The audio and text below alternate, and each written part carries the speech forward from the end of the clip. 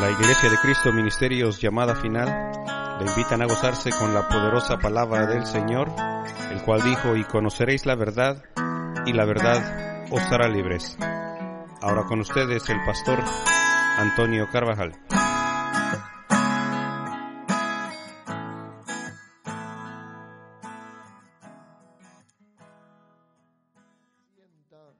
Y gracias a Dios, porque Dios está interesado en usted, en mí, en cada uno de nosotros, pero para el predicador, al menos para mí, esto es excitante, esto es continuamente una, ¿cómo le puedo decir?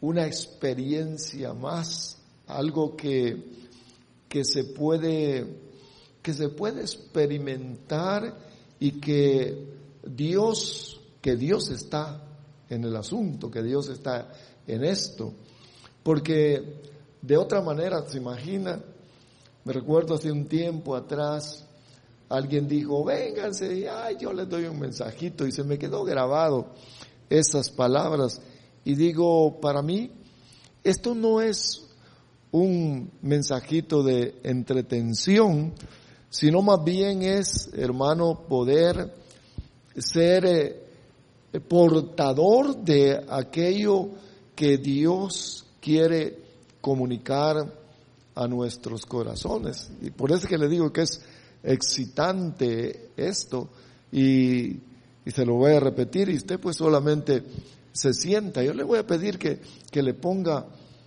atención. Bien, leemos una vez más, dice esta Biblia, Hebreos 12:2, fijemos nuestra mirada en Jesús, pues de Él procede nuestra fe, y Él es quien la perfecciona. Jesús soportó la cruz sin hacer caso de lo vergonzoso de esa muerte, porque sabía que después del sufrimiento tendría gozo y alegría, y se sentó a la derecha del trono de Dios. Fíjese que en otras versiones dice que él despreció el gozo terrenal o el placer terrenal para soportar la cruz. Me llamó la atención porque es diferente a lo que dice aquí. Pero vean, hermanos, que les hablé un día de estos, me parece el domingo, y les hablé acerca de los enemigos que nos atacan para robarnos el alimento espiritual a nosotros, pues, como hijos de Dios. Y esos enemigos están en nosotros mismos, ahí. Les hablé de los madianitas y de los amalecitas.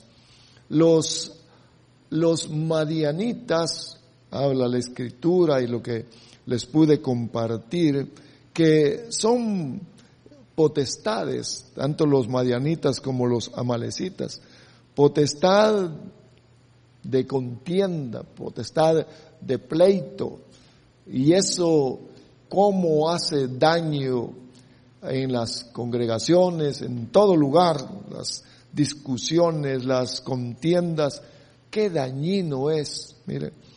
Y entonces yo me he puesto alerta, atento, para que cuando un espíritu de esos quiera manipular mi vida, rechazarlo. Por eso es que se los hablé, porque es bueno que nosotros podamos tener conocimiento de aquello, porque de repente parece que nos enojamos y nos dejamos llevar por el enojo.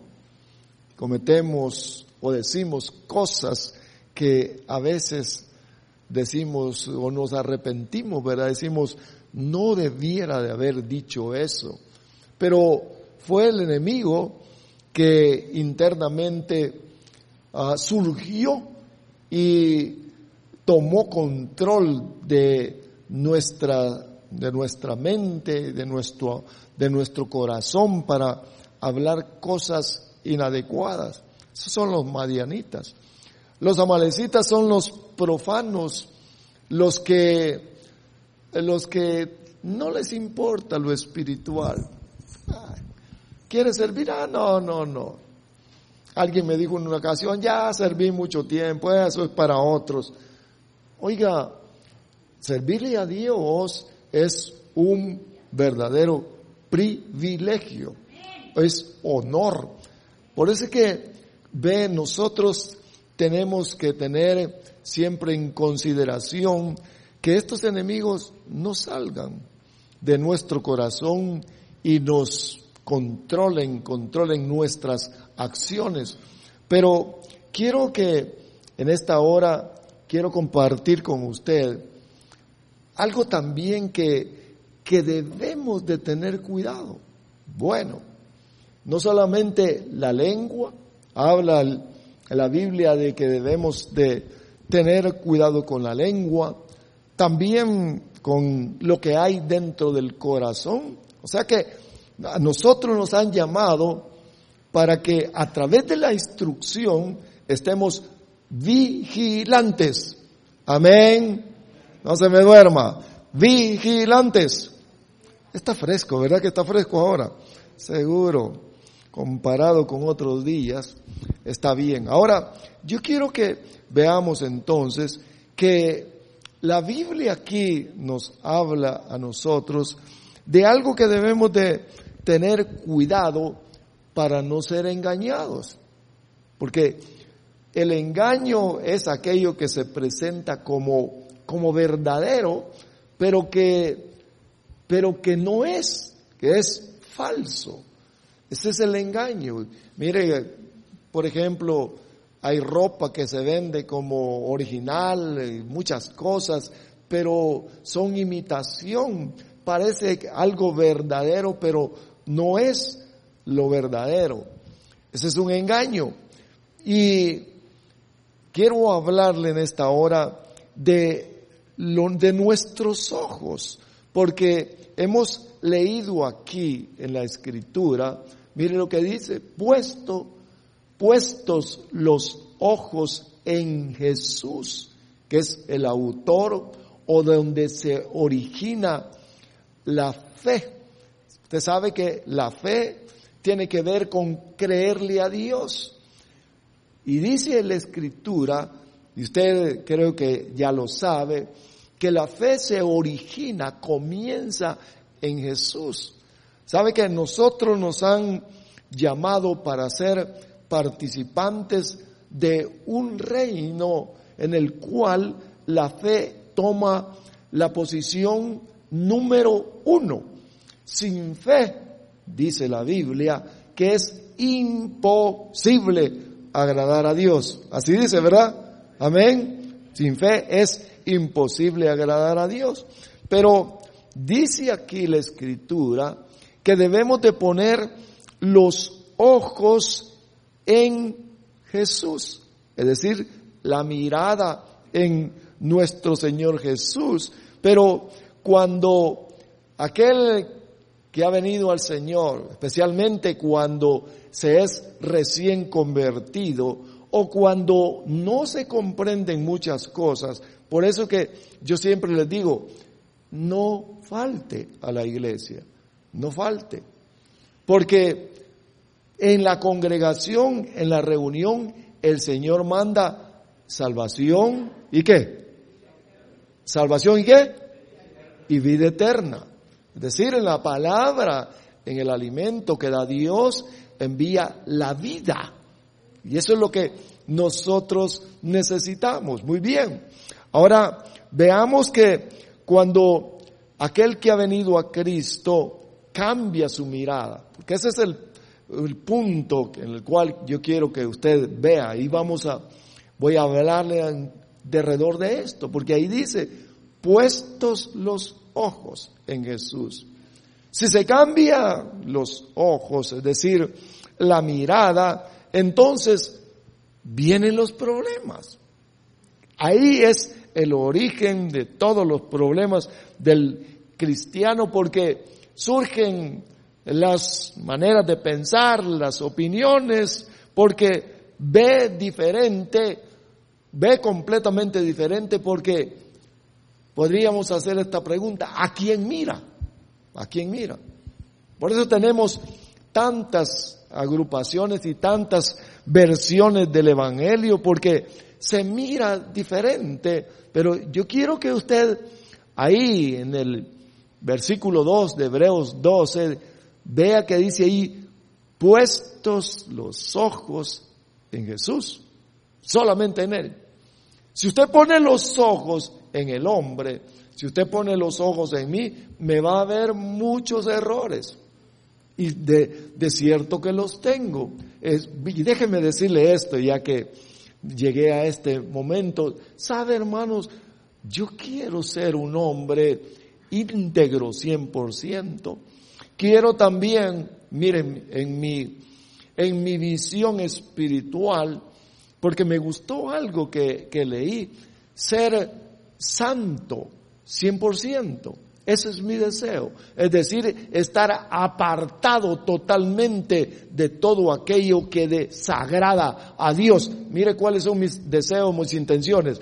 Ser santo 100%. Yo no sé cuál sea su visión, pero yo le transmito la mía y yo quiero ser eso. Y quiero que usted también diga: yo quiero ser santo 100%, agradable a Dios, ser conforme al corazón de Dios. Ahora, miremos entonces que cuando se cambia la mirada y se mira al hombre, entonces la persona que no está bien cimentada va a comenzar a decaer. Eso es lo que miramos en la Escritura, porque solamente hay uno perfecto en quien debemos de poner la mirada. Si usted ha observado las predicaciones, todo lo que se habla es concerniente a nuestro Señor Jesús y al Espíritu Santo, que fue el que quedó como representante aquí en la tierra. Él es el guiador, eso dice la Escritura, ¿verdad que sí?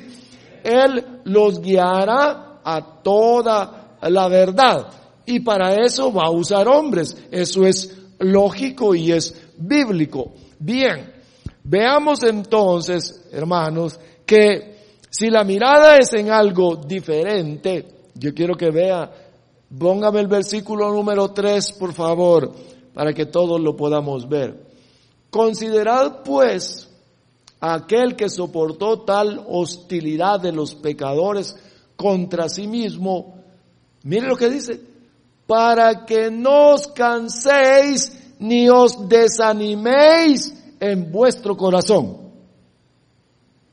Si usted se ha cansado, oiga, o se fatigó ya, es porque su mirada puede ser que esté cambiando, está viendo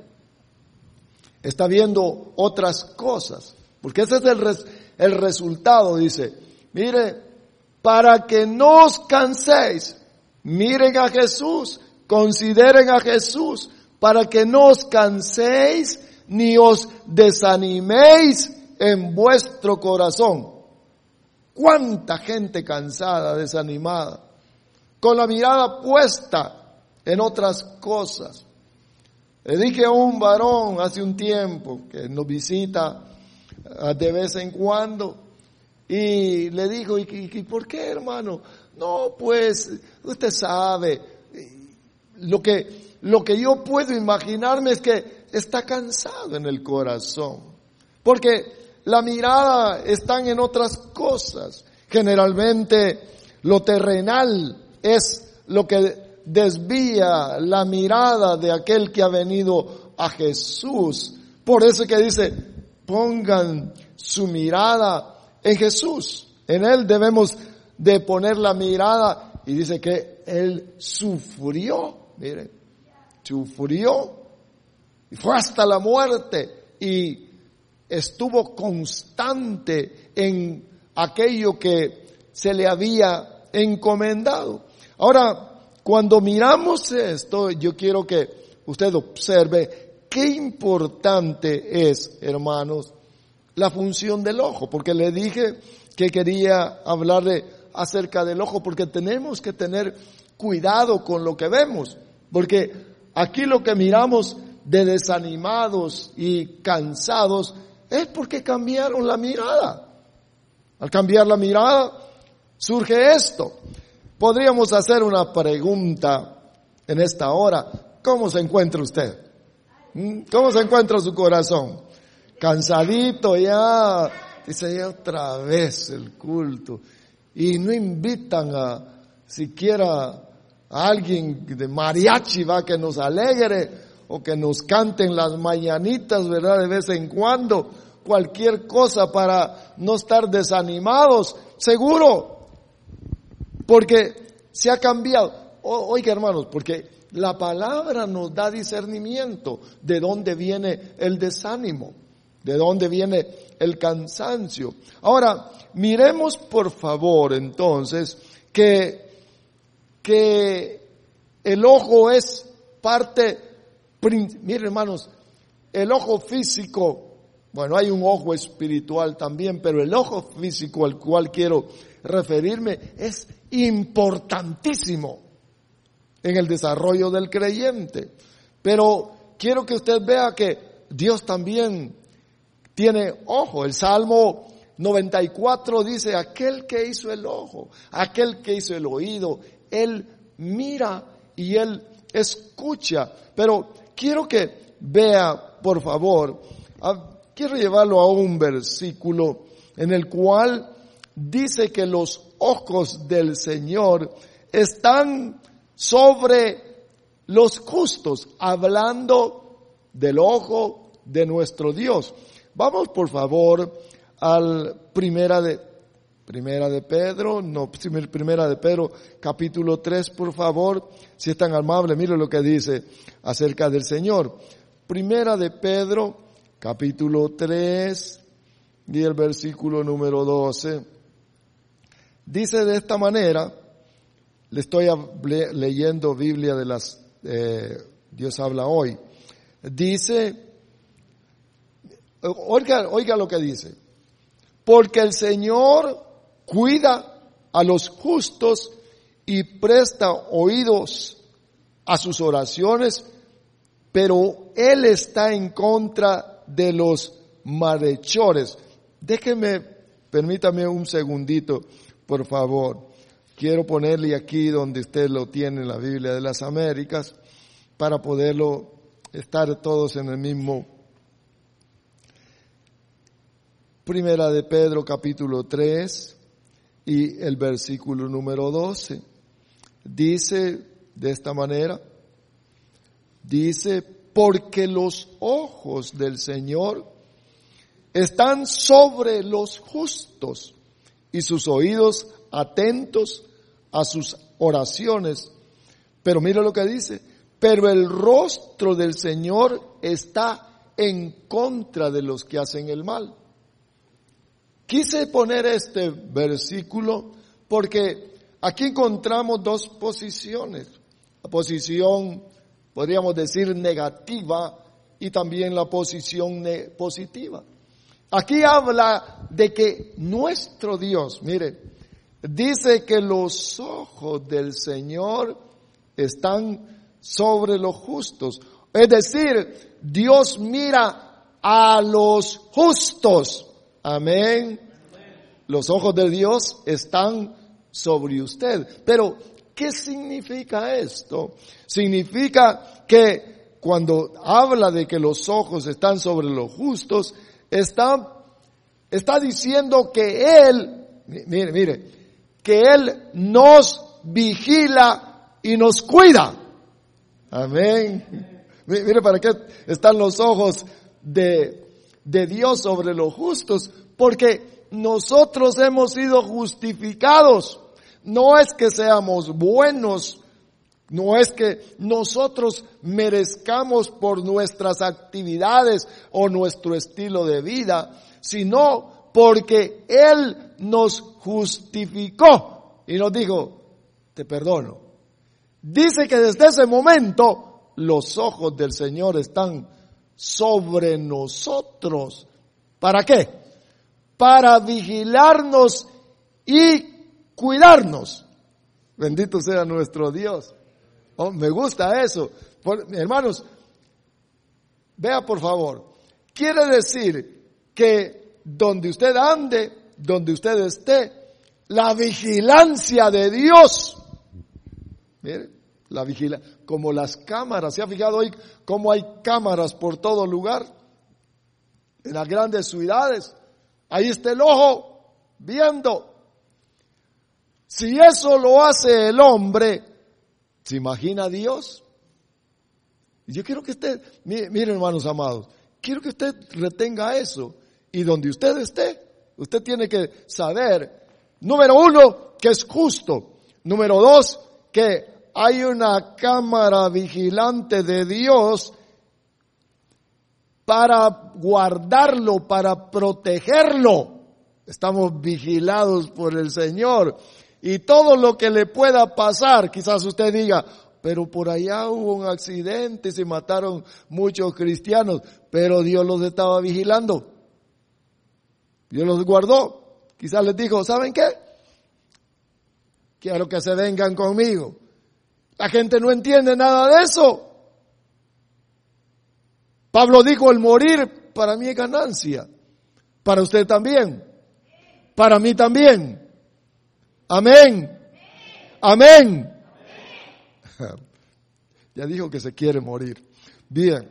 Ahora, veamos entonces, hermanos, que Dios tiene ojo. Los ojos del Señor están sobre los justos. Pero yo quiero que vea, hermanos, que el ojo entonces, el ojo natural tiene una función. Porque todos los que estamos aquí, bendito sea a nuestro Dios, miramos porque tenemos los ojos naturales. Y ya le hablé acerca de una cámara, porque eso es, oiga, escúcheme por favor. ¿Sabe que su ojo natural, nuestros ojos, es como una pequeña cámara que envía una señal al cerebro? Adentro envía la señal. Y esa señal, este cerebro la interpreta lo que ve el ojo. Y me estaba recordando que allá estaba Elías en el monte y le dice a su criado, acércate al mar a ver qué ves. Y a la séptima vez dice que vio. ¿Qué fue lo que vio? ¿Qué vio? ¿Qué vio? ¿Qué vio? Dice que vio una mano. Miren lo que el criado vio. Como una nube, como la mano de un hombre. Pequeñita. O sea que, vea por favor, que la cámara, que son sus ojos, la cámara de aquel siervo, de aquel sirviente, vio como una mano que se levantaba del mar, una mano pequeñita. Eso fue lo que percibió su cerebro y eso le dijo al profeta. Usted sabe que a través de lo que se percibe se toman decisiones por lo que la cámara ve. Y entonces cuando le dijeron a Eliseo no vio la mano de un hombre, sino que él vio una gran tormenta, ¿vio? Mire qué interesante es. Eso es espiritualmente.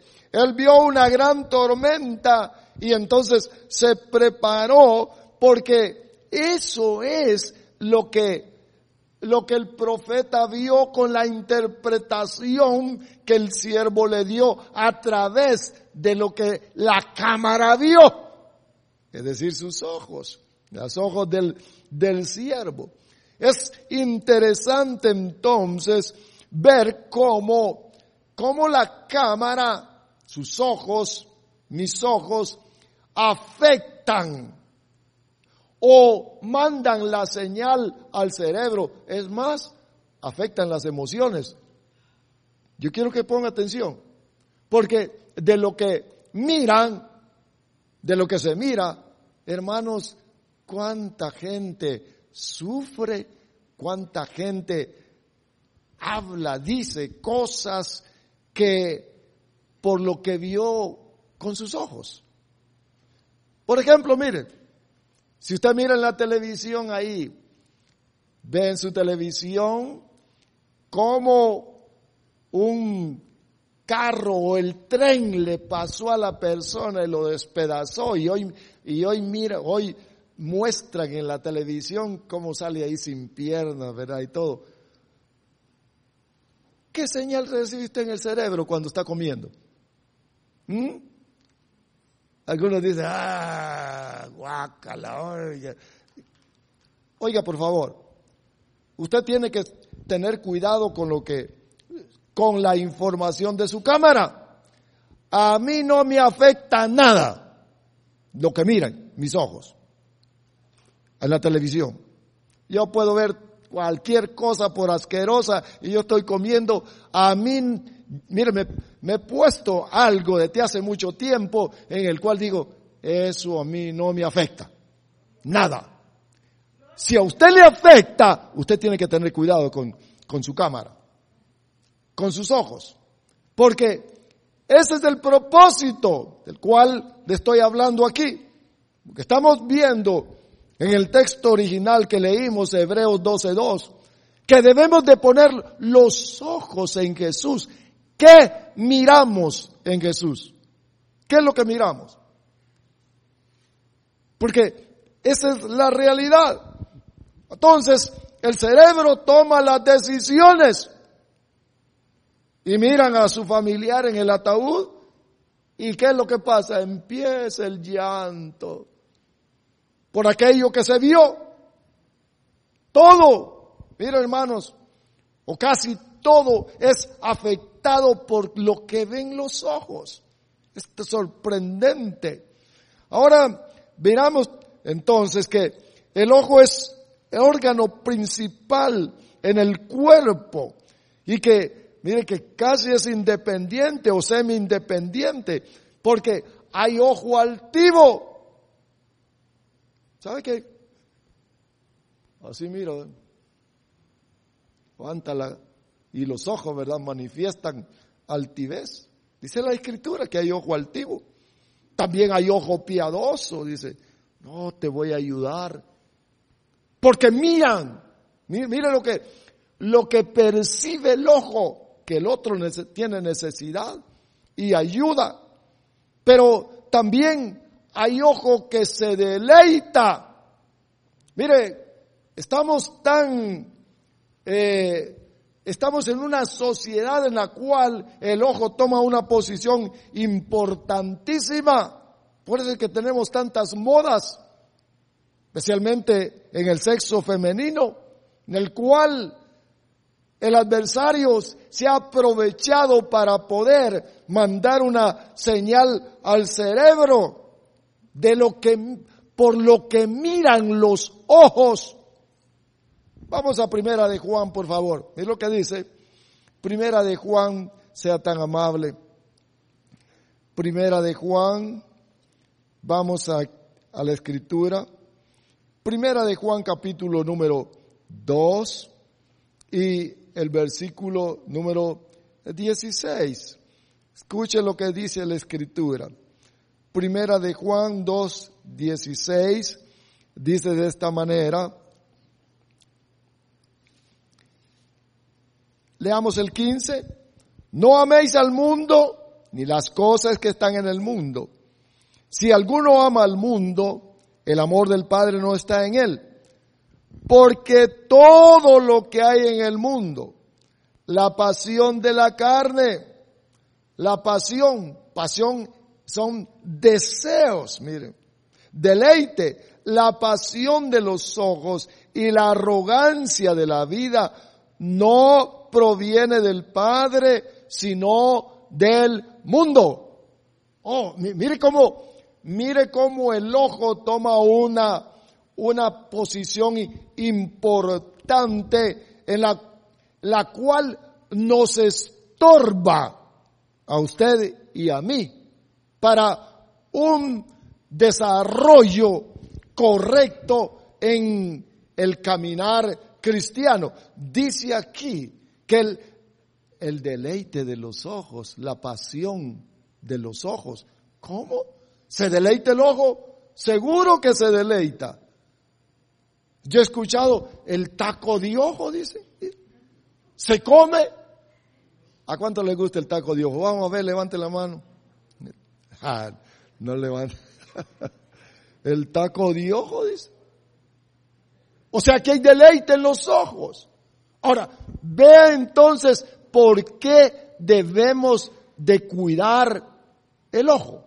Y la señal que le manda al cerebro, porque ahí está el problema. Cuando manda la señal adentro de usted y adentro de mí. Porque también los ojos pueden ser un instrumento de juicio. Yo lo vi, dice. Él fue el que le pegó. Él fue el que lo mató. Él fue el que le robó. Los ojos. Miren todo lo que tienen los ojos y que nosotros debemos de ser cuidadosos. Yo lo vi, ¿lo viste? ¿Cierto que No, pues sí, a lo mejor. Sí, pues andaba con la misma ropa. Fíjese, hermanos, que un día de estos vino una persona y se sentó allá en el comedor y lo vi y yo dije, gracias a Dios que vino este hombre, y lo iba a tocar, pero algo me detuvo y sabe que mi cámara me falló porque no era la persona que yo pensaba que había venido. Se confunde uno a veces o no puede visualizar con claridad. A veces el ojo como que está enfermo, pero yo quiero que usted observe esto, hermano. Pues le estoy hablando del ojo. Acuérdense que comenzamos que he puesto los ojos en Jesús. Y me ha llamado a mí la atención de esto que brevemente le estoy tocando, porque tiene todas estas cosas, tienen profundidad de cómo la visión, nuestro ojo literal, afecta nuestro cerebro y también las decisiones. Y por eso es, como ya se lo dije, hay tanto cansado, tanto fatigado, tanta gente que ya no quiere. Para ser como ese es, mírenlo como es. La visión, mírenlo como es. Sin vergüenza, no cambia. Pero usted le dice, pero tú no lo estás siguiendo a él. Sí, pero no quiero ser como él. Mire qué cosa. No quiero ser como él. Ya no voy a la iglesia. Lo primero que sale en la voz del creyente. Ya no voy a la iglesia. Por el ojo. Mire lo que le pasó a este hombre, el sobrino de Lot. ¿Qué le sucedió? Dice que él vio. Mire, ¿a dónde lo llevó la visión? Su visión literal. Quiero que vayamos al libro de Génesis, por favor, sea tan amable. Vaya juntamente conmigo al libro de Génesis, capítulo número 13. Quiero que usted lo mire ahí juntamente conmigo.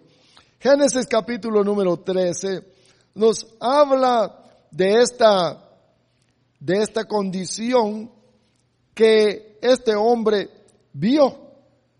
Es decir, Lot, el sobrino de Abraham.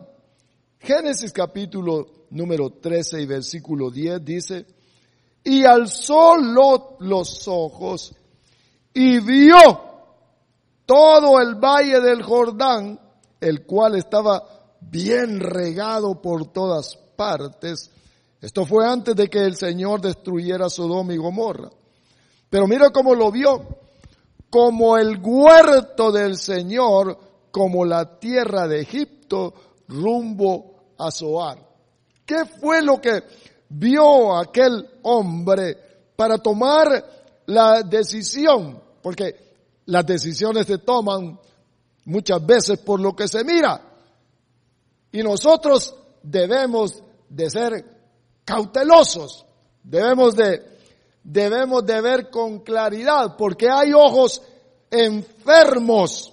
Quiero que vea aquí en este pasaje, dice que él vio como un jardín, como un lugar de cultivo.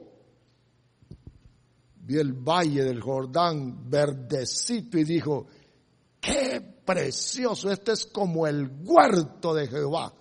Miren lo que captó con sus ojos. Que ese es el punto al cual estoy hablando. ¿Qué miró con sus ojos? Lugar de trabajo, lugar de cultivo, lugar donde él podía tener su ganado, donde podía establecerse. Eso es lo que vio. Este es un jardín, digo. Y Abraham allá en el monte, en el pedrero, lleno de piedras, lleno de polvo. Abraham se quedó allá. Lot bajó al valle. Él vio. Y con lo que vio, él decidió. Mire qué interesante. Puesto los ojos en Jesús, Lot decidió. Y su decisión lo hizo ir plantando, ir progresando. Por eso es que nosotros debemos de tener cuidado con ese tipo de bendición, con ese tipo de prosperidad al estilo Lot. Porque dice aquí que cuando vio Lot dijo, esto es lo que yo quería. Pero en su expansión, en su prosperidad, dice que llegó hasta Sodoma. Y usted conoce la historia. Ahí en Sodoma se quedó a vivir. Era justo. Conocía al Señor. Pero no quería. A él no le importaba la presencia de Dios. A él no le importaba nada de eso. Él se cuidaba. Él no hacía las cosas que hacían en Sodoma. Pero su mujer y sus hijos sí. No habían ni 10 justos. Pero ¿por qué fue a parar Lot ahí? ¿Por qué? Porque él vio. Su camarita vio. Le metió la información al cerebro. Y en el cerebro se entusiasmó y dijo, aleluya, esto es lo que buscaba. Dios me lo dio. Mentira. Él fue a parar por lo que vio. Vio mucha agua. Vio dinero. Vio regadío. Eso es lo que vio. ¿Ve por qué debemos de tener cuidado con el ojo? ¿Y por qué necesitamos consejo? Hermanos, usted y yo necesitamos consejo para tomar buenas decisiones. Amén. Amén. Necesitamos consejo. Porque nuestros ojos nos engañan. Los ojos nos engañan. Debemos de tener cuidado. Engañaron a Eva. ¿Sabe qué? Hermanos, ¿sabe que la humanidad, usted y yo estamos así? Caímos en pecado por los ojos, porque Eva vio. Mire qué tan importante es esto de los ojos. Eva dice que vio. Si hubiera sido ciega, quizás no hubiéramos tenido este tipo de problemas, porque vio, y cuando vio, percibió y dijo, eso es lo que quiero. Satanás tienta, pone deseos internamente a través de lo que entra por los ojos. Vamos a la Escritura. Leámoslo, por favor. Libro de Génesis, capítulo 3. Vamos rápidamente. Génesis, Libro de Génesis, capítulo número 3, y el versículo número, ¿cuánto? 6. Oiga lo que dice, porque vio. Le estoy hablando del ojo, por favor, del ojo natural. Estoy hablando del cuidado que debemos de tener nosotros con nuestra visión, para que nuestro cerebro, nuestras decisiones no sean erróneas, sino que sean las correctas. Miren lo que dice aquí en el versículo número 6, Génesis capítulo 3 y el versículo 6, leamos el 5, dice: pues Dios sabe que el día que de él comáis, serán abiertos vuestros ojos y seréis como Dios, conociendo el bien y el mal. El 6, mire lo que dice: cuando la mujer vio que el árbol era bueno para comer y era agradable, oiga, agradable, ya llegó adentro, a los ojos, y que el árbol era agradable y deseable para alcanzar sabiduría, tomó de su fruto y comió. ¿Qué fue lo que sucedió?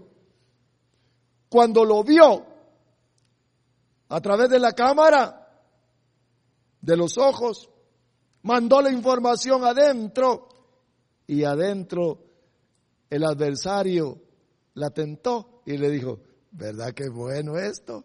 ¿Te gusta, verdad? Sí, me gusta. Tienes razón. Agradable. Es más, vas a alcanzar sabiduría. Voy a ser sabia, igual que Dios. Mira lo mismo.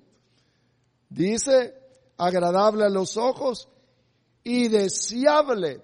Es decir, deleite. ¿Sabe que eso deseable es deleitoso? Deleitoso. Así como cuando usted agarra, ¿verdad?, su burrito, su torta de carne, y dice: qué rica esta, es deliciosa. Así lo vio Eva. Así lo vio. ¿De dónde provino eso? Del tentador. Pero, ¿qué utilizó para que sucediera eso? Los ojos. Los ojos. Mire cuánta gente por los ojos dice: qué bueno ese carro, me lo compro. Y después no lo puede pagar, ¿verdad? Endeudado por desear algo que no le hacía falta. Ahora yo quiero que vea que vio Eva y fue tentada, fue seducida, fue empujada para que ella tomara la decisión. ¿Ve por qué es tan importante el ojo? ¿Qué es lo que mira? ¿A quién mira? Yo estoy viendo a Jesús, el que no falla. Y cualquier cosa que falle, ayudo para anular las fallas. Mire qué interesante es. Ahora, cuando usted mira esto, porque la caída fue por los ojos, por eso que yo veo que es importante que usted y yo tomemos en consideración qué es lo que ven nuestros ojos. ¿Qué ven sus ojos? ¿Qué ven sus ojos? Porque lo que ven afecta positivamente o negativamente allá nuestro cerebro para tomar las decisiones. Mire, aquellos que están acostumbrados a ver telenovelas y usted sabe que todo ese tipo de programas en los cuales se promueve las infidelidades, no es tarde o temprano no van a hacer lo mismo, porque ahí quedó ya plantado. Y el diablo luego le dice: ¿te acuerdas de lo que vistes? Porque entró la información. Jesús, sabe que nuestro Señor Jesús, también el diablo usó los ojos de Jesús. Mire qué astuto el diablo. Por eso es que nosotros, hermanos amados, porque yo estaba sacando la lección de todo esto, primeramente, hermano, para compartírsela a usted, y yo también ser participante de esto, de que mis ojos, que nuestros ojos puedan ser usados correctamente. Porque el diablo lo va a tentar. El diablo lo va a tentar. Tentó a Jesús por los ojos. Vamos a Mateo, por favor. Mateo capítulo número 4. Vamos, mire qué interesante es esto de los ojos, hermano. Mateo capítulo 4 y el versículo número 9.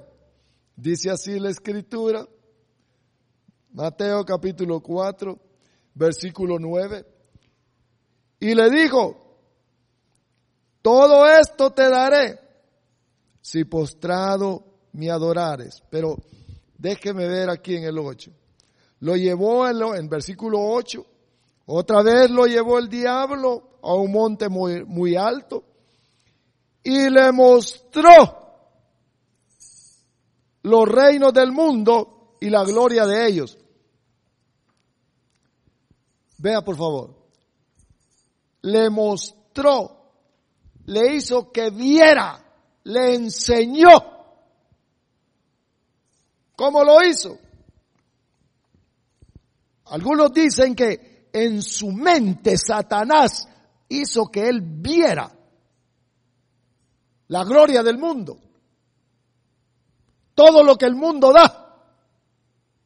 Lo que nosotros vemos, pues, Jesús lo vio, lo observó y el diablo le dijo, todo esto te lo doy, todo te lo doy, decide. Y el Señor le dijo, no, esa información no va conmigo. Ve la importancia de los ojos. Lo tentó para que cayera nuestro Señor Jesús, porque le hizo ver la gloria de los reinos de este mundo. Quizá le mostró Las Vegas, le mostró las salas de juego, el alcohol, las drogas, cómo la gente supuestamente se divierte. Le debe haber mostrado el sexo libre, todo aquello que lleva el placer al ser humano. Se lo mostró a través de los ojos, porque aquí dice, y se lo hizo que lo viera. Lo tentó. Miren la tentación. Bien, si tentó a nuestro Señor Jesús, ¿usted cree que no lo va a tentar a usted y a mí? ¿No lo va a tentar? A todos. A todos. A todos. Hasta los que nos están viendo. Quizá muchos de los que nos ven ahí por las redes sociales, ¿verdad? Han fracasado, están cansados, fatigados, porque no se dieron cuenta que Satanás los tentó. Muchos los ha convencido el diablo, así como convenció a Eva, a través de lo que entra, la información que entra por los ojos. Eso quiso hacer con nuestro Señor Jesús. Pero, ¿qué le dijo nuestro Señor? Jesús le dijo, vete, Satanás. Mira, no tienes parte conmigo. Lo corrió. Hoy muchos dicen, esta es bendición de Dios, porque no alcanzan a discernir, no le piden la dirección al Señor. Ahora, veamos entonces que nuestro Señor Jesús vio. La vista entonces informa para desear, pues ese es lo que Satanás quiere, que deseemos. Mire el que tomaba antes, ¿verdad? El que era esclavo del alcohol, cuando mira el adicto, ¿verdad? Dice, ¿te gusta? Sí, dice, desea por los ojos. Por eso es que no hay que ver. Para no ser tentado. Hay que cuidar los ojos. Hay que cuidarlo de la pornografía. Hay que cuidar los ojos. Hay que cerrar las puertas al Satanás. Hoy dicen, no pasa nada. Y después están en grandes problemas. Porque ahí es donde Satanás pone los deseos, la codicia. Miren lo que hay en el corazón, pues entra en acción el cerebro, el corazón y todo. Dice, eso me gusta. Hay que cuidar los ojos, amados. Los ojos revelan las actitudes internas también de las personas. Mira, pues ¿sabe que los ojos significa también manantial? Los ojos revelan las condiciones de las personas. La tristeza, el dolor. ¿Se ha fijado? Cuando a alguien le ha sucedido algo así, agacha la cabeza y los ojos. Y llora. Porque por los ojos salen también las manifestaciones de los fracasos que se tienen o las decepciones. Aún las enfermedades se manifiestan en los ojos, porque de lo interno sale y se manifiesta en los ojos. En los ojos se mira también la debilidad. Eso dice la Escritura. Por eso, cuando nosotros leemos en el libro de Hebreos, que dice, pongan los ojos en el autor y consumador. Poner los ojos, vea qué interesante, mire pues.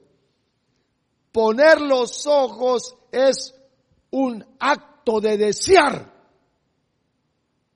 Así como Eva puso los ojos. A nosotros nos han mandado que pongamos los ojos ¿en qué? En su palabra. Porque cuando ponemos los ojos en la palabra de Jesús es como que lo estemos poniendo. Cuando ponemos los ojos en Jesús es como que lo pongamos en su palabra. Que deseemos. Pongan los ojos en Jesús. ¿Qué quiere decir? Pongan los ojos en su palabra. Créanle a su palabra. Anhelen que haya devoción. Amados, pongamos los ojos en Jesús, en su palabra. Pongámoslo. No, que no me gusta. No. Alguien me dijo hace un tiempo, no hermano, yo de vez en cuando allí poquito, usted sabe que, no, pues Diosito sabe. Mira hermanos amados, Dios sabe, por supuesto que Él sabe. Él sabe. Sabe que somos descuidados. Sabe que somos negligentes. Pero eso no quiere decir que nosotros no podamos corregir eso. Poner los ojos en Jesús es creerle a Dios. Creerle al Señor. Amén. ¿No a eso venimos pues? ¿Verdad que sí? Pongan los ojos en Jesús. Voy a poner, sí Señor, tú eres Señor. No me desampararás, me cuidarás siempre porque tus ojos están puestos en los justos y yo soy justo, me estás vigilando para cuidarme. Tenemos protección las 24 horas del día, los 7 días de la semana. Amén. Los justos, los que ponemos nuestra mirada en Él, pero los que no, los que se salen y se van por otro lado. se van en los deleites de la tierra. Porque miraron algo diferente que les va a traer mejores resultados. Fracasan, hermano. Fracasan. Yo quiero hacerle la invitación para que sus ojitos puedan cuidarse. Alerta con sus ojos. ¿Qué es lo que miro? No. Esto no me edifica. Y esto me saca de la comunión con los hermanos y con el Espíritu. Tampoco. Como que la cámara necesita limpieza. Como que no mira bien. Como que está dañada. Los ojos abiertos.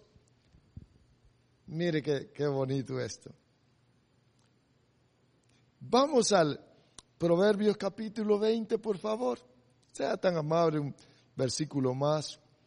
Libro de Proverbios. Mire lo que dice, hermano.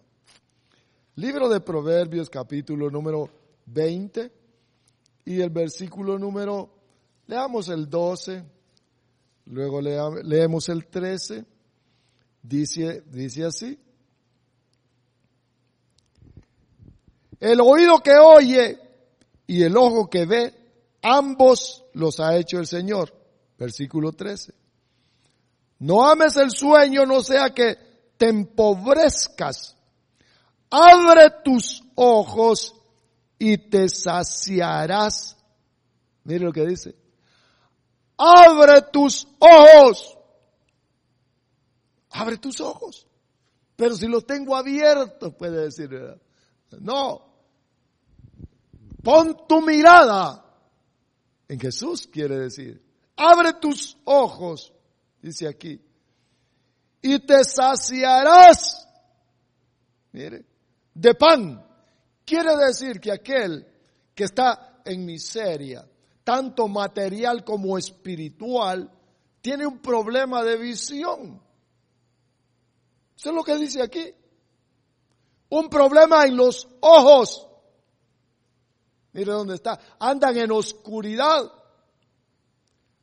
Toman acciones inadecuadas. Porque nuestro Señor Jesús, ¿qué fue lo que dijo nuestro Señor Jesús? Son ciegos, guías de ciegos. Pero nosotros, mire, hermanos, encontramos aquí en Proverbios capítulo 20, versículo 13, no ames el sueño, no sea que te empobrezcas. Abre tus ojos. Mire, el sueño es estar dormido. No sea que te empobrezcas. Abre tus ojos. Abre tus ojos. Mira. Mira la bendición que hay. Mira las promesas de Dios, porque para nosotros, mira que al Dios que tenemos, dice aquí, abre tus ojos y te saciarás de alimento. Hermanos amados, si nosotros andamos tristes, empobrecidos, decaídos, ya casi que no queremos, es problema de los ojos. Eso es lo que dice aquí. Abre tus ojos, dice. Y te saciarás de alimento. ¿Qué es lo que? Mire cómo nos miramos unos a otros. ¿Sabe cómo los miro yo a ustedes, hermanos? Miro la misericordia de Dios sobre cada uno de ustedes. ¿Sabe qué miro? Qué bueno es Dios. Porque si usted y yo fuéramos dioses, o fuéramos Dios, sin misericordia, a todos. Bueno, ¿a dónde los pondría usted? Sin embargo, mire nuestro Dios. Bueno, misericordioso. Tenemos que ver a un Dios bueno, a un Dios santo, a un Dios que nos ama, a Jesús. Mire, Él donde inició la fe, el autor de la fe, aquel que ha mandado su palabra y la sigue mandando para que creamos en Él y que pongamos nuestra visión. en Él. Es importante el ojo. El ojo. Seguro que sí.